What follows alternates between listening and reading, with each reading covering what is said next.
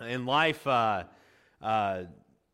we sometimes are in these decisions where it's kind of tough, right? We come to a decision that we're in this rock and a hard place, if you will, where you have these two choices, but you don't know which one you should do. And a lot of times when I get in those situations, I know that I tend to take a long time to make the decision, okay? I look at every option. I don't try to be impulsive when I know it's going to hurt no matter which decision I choose. And maybe you've been in those type of situations before where you weren't sure which way to go. And when we look at the life of the Israelites, we see that the story of Elijah is one of those situations where they are presented a choice and they are silent. They don't know which one they are supposed to choose. And so we want to kind of look at that today, see how they made their decision. So we're in this story of Elijah. We're going to be in 1 Kings chapter 18 today. And so we want you to turn around there with us and follow along as we study this question of what do we do, how do we make these tough decisions. Context for us, if you remember from last week, we saw the story of Elijah begin. He is in the northern kingdom of Israel. It's a bad period. They've had a succession of kings that were considered wicked, and the king that they currently have is Ahab, and he is the worst of them all. If you remember from 1 Kings 16, it says that Ahab was more wicked than everybody else. He thought trivial the sins of his father, and he even went beyond that. And so that's kind of where they're at. The big thing that they're being judged for is the Israelites as a nation have turned away from the Lord and have turned to Baal and his consort Asherah. And so these two gods of the Canaanites of the people in that region have become the gods of Israel for whatever reason. And Ahab, he has kind of instigated this. He has built more and more. He has done all these things. And as punishment for that, we saw Elijah come onto the scene and say, there is not going to be rain until I pray that there's going to be rain. And so there's this drought. And Baal, if you remember, is the god of storms. And so this is a direct attack on Baal and what he stands for. All right, now, by the time we get to the chapter we're in 18, it's been 3.5 years. And we know, because we have the hindsight of history, that it's about to end. We're going to see rain by the end of this chapter. All right, but the Israelites that are living in this time period, they don't know that. All right, they just know that it's been 3.5 years. Things have gone from bad to worse. They haven't been able to grow crops, and they are starting to get a little hungry. All right, and so they don't know how much longer it's going to be. All right, and so things are desperate for them. We see a couple of things also happening that we're not necessarily going to read. In verse 4, we are told that Jezebel, who is the queen of Ahab's queen, she has decided to take an extermination role against the prophets of the Lord. So she's going out, finding the prophets of the Lord, and she's killing them off. For whatever reason, we're not necessarily told other than she's a pretty bad lady, okay? Don't name your children Jezebel. It's not a good thing. All right. So it's just one of those things that's happening around. Now Ahab, he has his own concerns, and we're going to read in verse 5 that Ahab goes to a guy by the name of Obadiah, not the one that wrote the book Obadiah, but this is a guy that is in the service of Ahab. He's secretly a worshiper of the Lord. He's hiding, I think, about 500 prophets of the Lord, if that is correct. Let me see, 100 prophets. I lied. 100 prophets, 52 caves. All right, and Ahab goes to Obadiah and he says this: go through the land to all the springs and valleys. Maybe we can find some grass to keep the horses and the mules alive, so we will not have to kill any of our animals. All right, and you can just kind of see where Ahab is focused, okay? He is not focused on the survival of his people. He's focused on himself, right? He says to Obadiah, let's go to all these places. It's not rain. There's hardly any grass. Let's go find all these springs and valleys and see if maybe we can keep our horses and our animals alive so we don't have to kill them.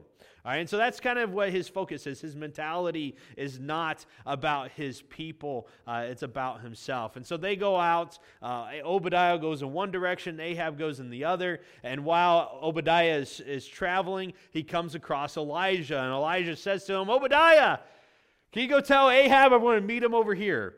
And Obadiah's like, I don't know if I can do that. All right, Obadiah is kind of afraid that if Elijah doesn't show up and he brings up the name Elijah to Ahab, that Ahab's going to be very mad at him and kill him off. All right, but Elijah says, no, I promise I'll be there. I know you guys are looking for me. I'll be where I say I'm going to be. And so he goes off, and that's where we're going to kind of pick up the story starting in verse 16. So Obadiah goes, he meets with Ahab, and he told him about Elijah. And so Ahab went to meet Elijah, and when he saw Elijah, he said to him, is that you troubler of Israel? All right, so we can kind of see where Ahab's feeling towards Elijah is, right? All right, does he like him? No, not really, right? He thinks that Elijah is the reason why they're having all these problems. And, in his mentality, I don't know that we can really fault him entirely, all right? Elijah's come onto the scene, said it's not going to rain until he prays for rain to happen. And so all this trouble that's been abounding throughout Israel, probably people starving to death, people really, really hungry at the least, all right? And Elijah has seen this and hasn't done anything about it. All right, and so when Ahab comes, he's like, it's your fault that these things are happening. However, that is kind of misplaced. So because Elijah is going to say this in verse 18. He says, I'm not the one that's made trouble for Israel, but you and your father's family have. You have abandoned the Lord's commands and have followed the Baals. And so we kind of see here something that I think happens with us. All right, we don't always like to blame ourselves for problems. I know I do this from time to time. Something will go wrong. Maybe it could be trivial, it could be small. And rather than saying, you know what, that was my fault that happened, I have the tendency at least to say, well, it was probably this, or it's probably that, or maybe it was someone else. And we blame the situations and the people that are causing the problems rather than taking a look at ourselves at maybe the cause of the problem. All right, and I think that's what's happening here with Ahab. All right, he is looking at the situation, and he doesn't want to take blame for himself for the faults that he has with causing all these things to happen. And so he's looking for someone else to blame. And the person he chooses to blame is Elijah. All right, Elijah, you're here. You're the one who's caused all these things. It's your fault. You're the troubler of Israel. And Elijah says, now wait a minute. It's not me. It's you.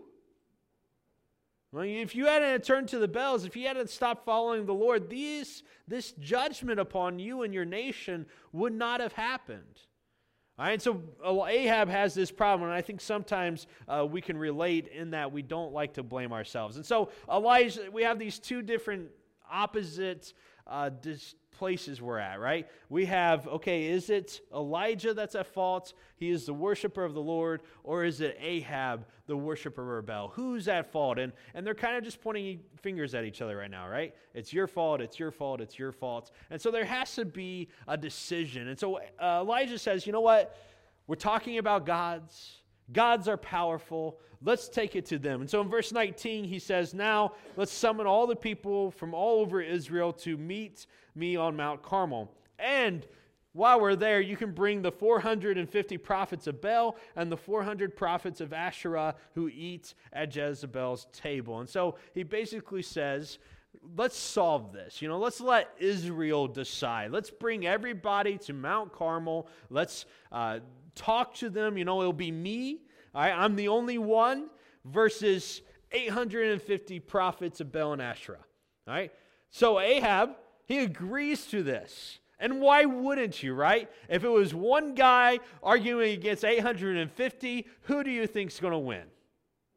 The 850 is where I have my money on, right? If it was in that case. If there was one guy arguing, this is probably something Ahab's like, okay, that's fine. We got you in a single place. We're gonna win this. And so they go out and they gather all the Israelites and they head out to Mount Carmel. Mount Carmel is a location. It's not. It's more like a plateau more than necessarily a peaked mountain, but it's up in the northern western part of Israel, right on the coast, and I wish I had a picture of it, but I don't.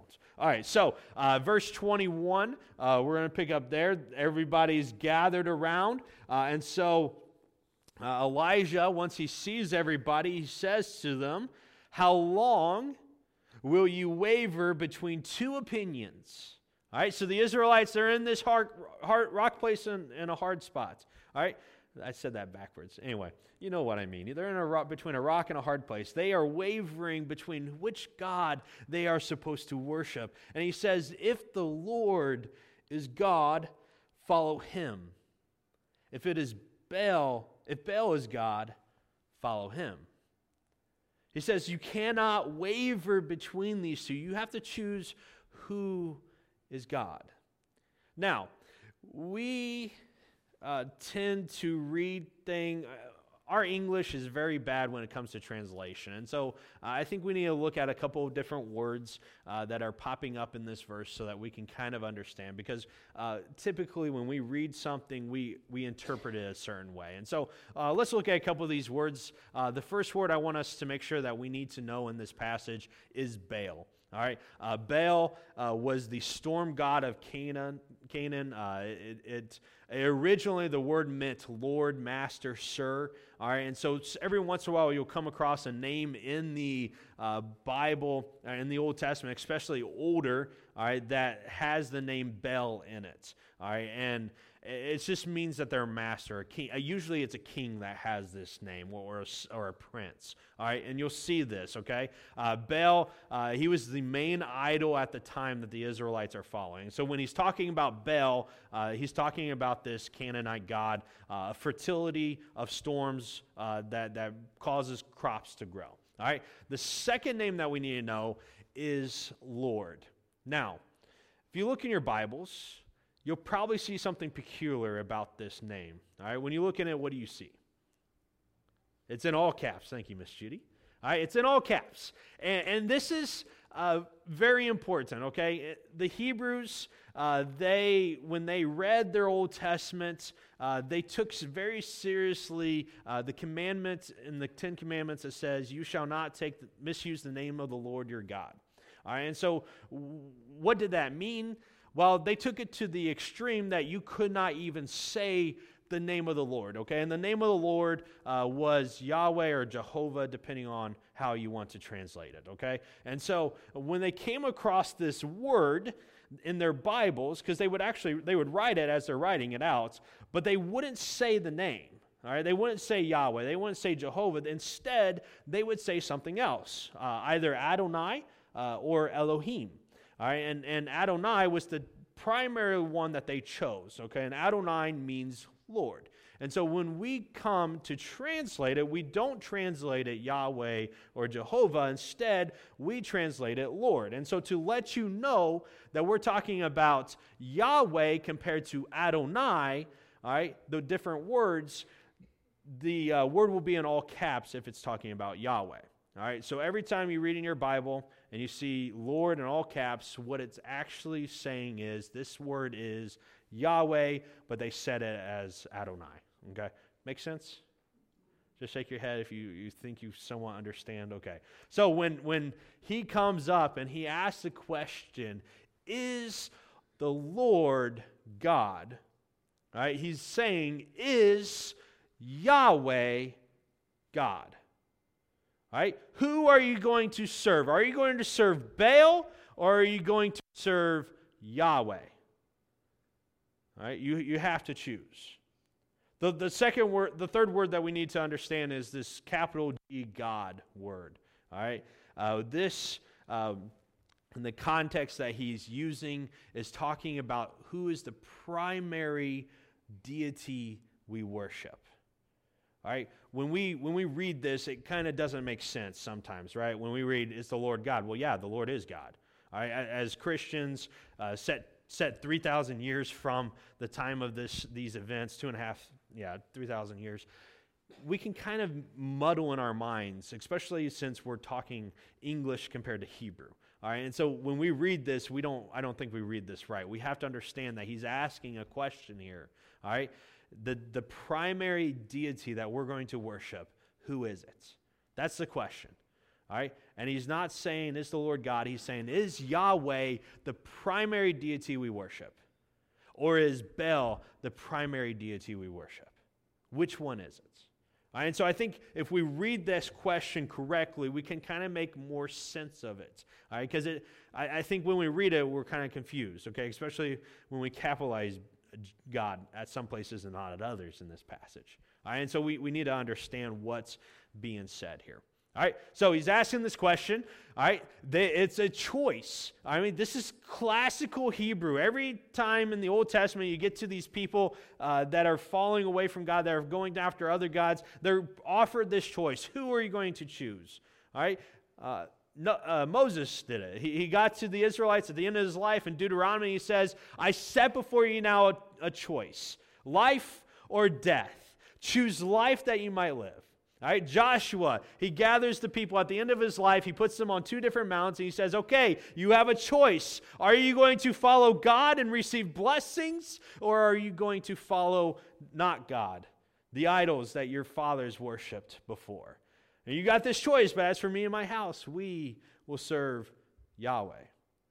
All right, and so this is the classic Hebrew choice, all right? Who are you going to serve? And so Elijah is standing before the Israelites. He's watched them all his life worship the Baals and turn away from the Lord, and now they are starting to kill the prophets of Yahweh, and he's asking them, who are you going to choose? You have a choice. Is Yahweh the primary deity we worship, or is Baal the primary deity you're going to worship? Choose. How long are you going to waver? See, I think the thing that we often miss in the worship of the Lord, in the worship of Yahweh, is that He is a God that doesn't want part of you. All right, the God that we serve, He wants all of you, or He doesn't want any of you. And I think as Christians living in this world, we have this same choice presented to us. Are we going to worship God in every aspect of our lives? Because if we choose not to give Him every aspect, if we choose not to give Him not just Sunday, but Monday through Saturday, if we choose not to give Him the workplace that we work in or the homes that we're a part of, if we choose not to give God all of us, we are very much like these Israelites, wavering between two different deities that we worship. And the question that Elijah asks the Israelites so many years ago, I think is a question very much relevant to us. How long, James says, will you be double-minded? How long will you waver between worshiping Yahweh or worshiping whatever it is that you worship? Now, that could be the gods of this world. I mean, we more than likely don't have an idol hiding in our houses, right? All right, that's not necessarily what we're talking about here, but we're talking about these gods of money, where we allow greed and gluttony to control all aspects of our lives. Maybe it's about popularity, and we want other people to like us. You know, maybe it's about sex for you. Maybe you're driven by these things. Maybe you're driven by the approval of others. Whatever it is, how long are you going to waver between serving God with all aspects of who you are or not? And the response that I think we often give when we're asked this question is the response that the Israelites give. There's silence. I mean, this is a tough place to be in. I mean, God wants all of us, the Lord Yahweh wants all of us, but we don't always want to give in, so we just don't give an answer. And that's what's happening here. And Elijah, I think, is a little upset with them. Because I feel like he gets a little angry. In verse 20 through 2, he comes up with them and he says to them, I'm the only one that of the Yahweh's prophets left, but Baal has 450 prophets. You guys get 2 bulls. Let's Baal prophets choose one for themselves. Let them cut it up into pieces, put it on wood, but do not set it on fire. I will prepare another bull, put it on wood, but I will not set it on fire. And then we'll call on the names of our gods. And you will call on your name of your God, and I'll call on the name of Yahweh. All right, the God who answers the fire. He is the primary deity we should worship. And so he says to them, you guys aren't answering me. I'm asking this question, but you guys don't have an answer. So, you know what? I got an idea. Let's just put it to a test. And so we get into this, what's called the Battle of Mount Carmel. And he says, you guys are going to get a bull. You guys are going to prepare it. There's 450 of you guys. This should be easy for you. I'm going to get one. I'm going to prepare it the way that God says to prepare it. And I'll pray and you pray. And whoever's deity sets it on fire first, that is the one we should worship. And everyone's like, yeah, that's a great idea. Let's just do it that way. All right, we don't really want to answer it, so we'll just do it this way. And so Elijah turns to the prophets of Baal and he says, you know what, you guys get to go first. And so they go and they do everything, they prepare it, and then they begin to shout to Baal. They say, Baal, answer us. All right, 450 guys doing this, okay? That's a lot of people shouting, right? I don't picture them shouting at the same time, so I just hear this mumble in my head as I'm reading this. There's a big, loud noise happening. And we're told that they began to dance around, probably some kind of ceremonial dance to cause Baal to answer, but nothing happens. There's no answer. And they do this from morning until noon. All right, so let's just say 3 hours. All right, for 3 hours they've been doing this, and nothing happens. And Elijah, I think, thinks it's comical because he begins to taunt them. He says, guys, you got to be louder than that. He's a god. He's probably deep in thought. You got to awake him, stir him from his thinking process. You know what? He might even be traveling across the land. He's just not paying attention. You got to get him. You know what, guys? You know what I think he's doing? I think he's using the restroom. When it says busy, that's what he's talking about. All right.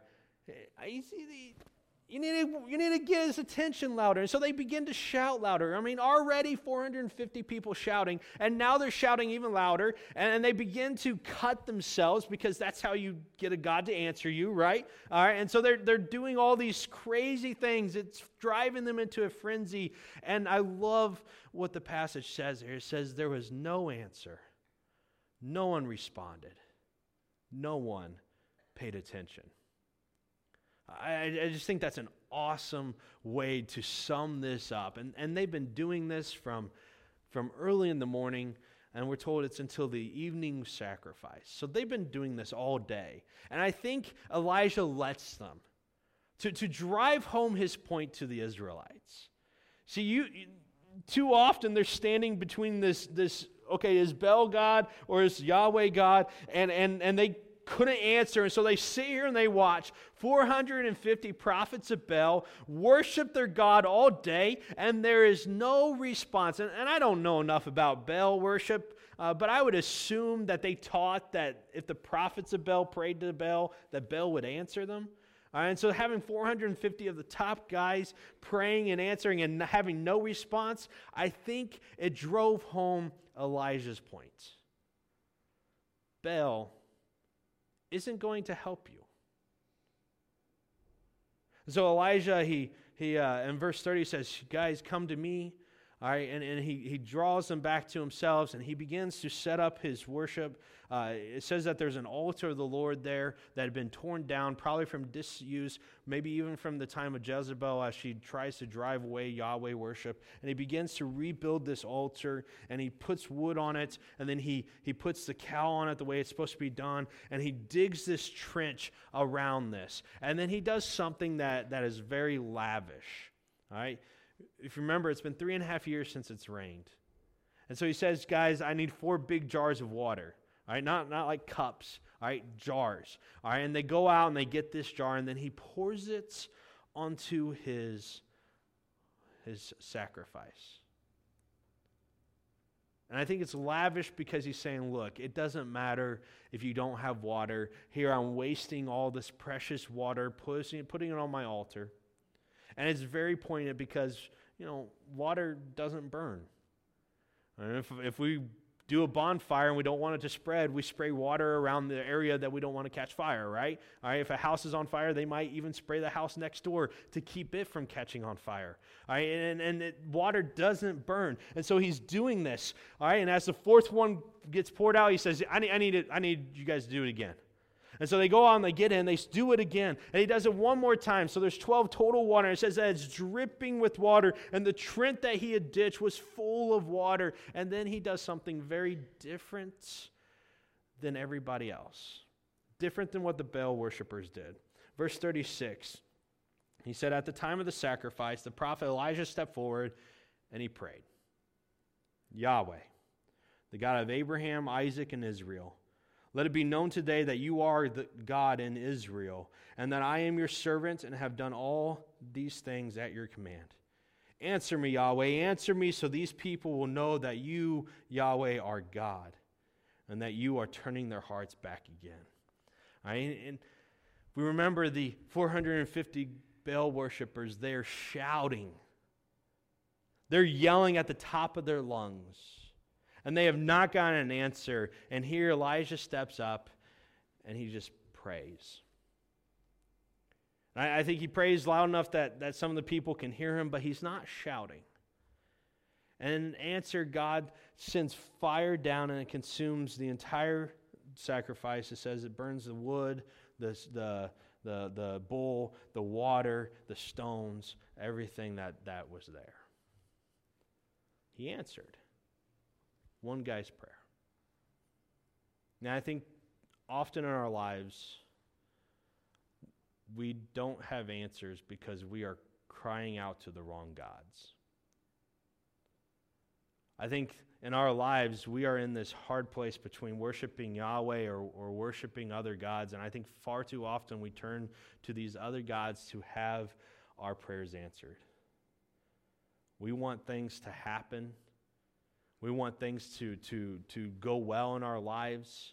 And I think far too often we are so focused on these things over here that we forget that we have a God that loves us so much. And I think sometimes we cry out to these false gods in wrong ways. We're like the prophets of Baal, shouting at the top of our lungs to these gods that are not there, that do not answer, that are not paying attention. And we're all alone. And I think far too often we're crying out with the wrong crowd, not with followers of Yahweh, but with these prophets of Baal and with these Israelites, and standing with the crowd and wanting our prayers answered, but they don't happen. This is where I think Elijah is different. And Elijah is the one that we should imitate. He had courage to stand up against the popularity of the crowds. And he cried out to the true Yahweh, the true God of the Israelites. And that was where his focus was. And we see in response to everything in verse 39, the people fall down prostrate and they begin to cry out, Yahweh, the Lord, He is God. The Lord, He is God. And I think when we get to this situation where we're stuck in between these two different choices and we just kind of sit here and don't want to answer, I think sometimes God comes in and says, you know what, here's proof. And we are left prostrate crying out, Lord, He is God. So the question I have for you is this. how long will you waver? I mean, you have the same choice the Israelites have. Is Yahweh God, or is whatever else you're following God? And the question that I think God wants us to know is this: are you going to follow God with everything that you are, or are you going to waver in between these two and kind of be stuck in the middle? And if you're stuck in the middle, I think too often in the New Testament, we are told that God doesn't want that He's going to spew you from his mouth. If you're stuck in the middle, it is the same as being not for God. And so you must choose. Are you going to be fully for God or not?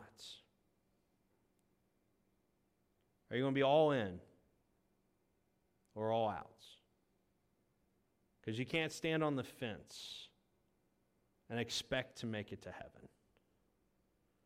You need to be all in, because that's who we need to be as Christians. Will you pray with me? Heavenly Father, it's not always easy to fully devote ourselves to you.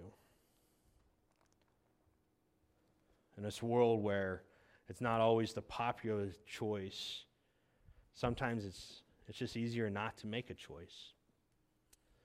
God, when those times come where we're stuck in this place trying to decide if we're all for you or not, I pray that we will be reminded of the story where Elijah proves without a doubt that you, the Lord, are God. I pray in our lives that we'll examine the various things that we worship, and I pray that we will be focused wholly on you in all aspects, give you every part of our lives, everything that we do, our speech, our thoughts, our work, our homes, our family. I pray that we'll be totally focused on serving you with who we are. I pray, God, that we will shun those gods that come in and that we divert our attention from you and what you want in our lives. Help us, Father, to make the declaration that you are God with courage in this world. I ask these things in your name. Amen.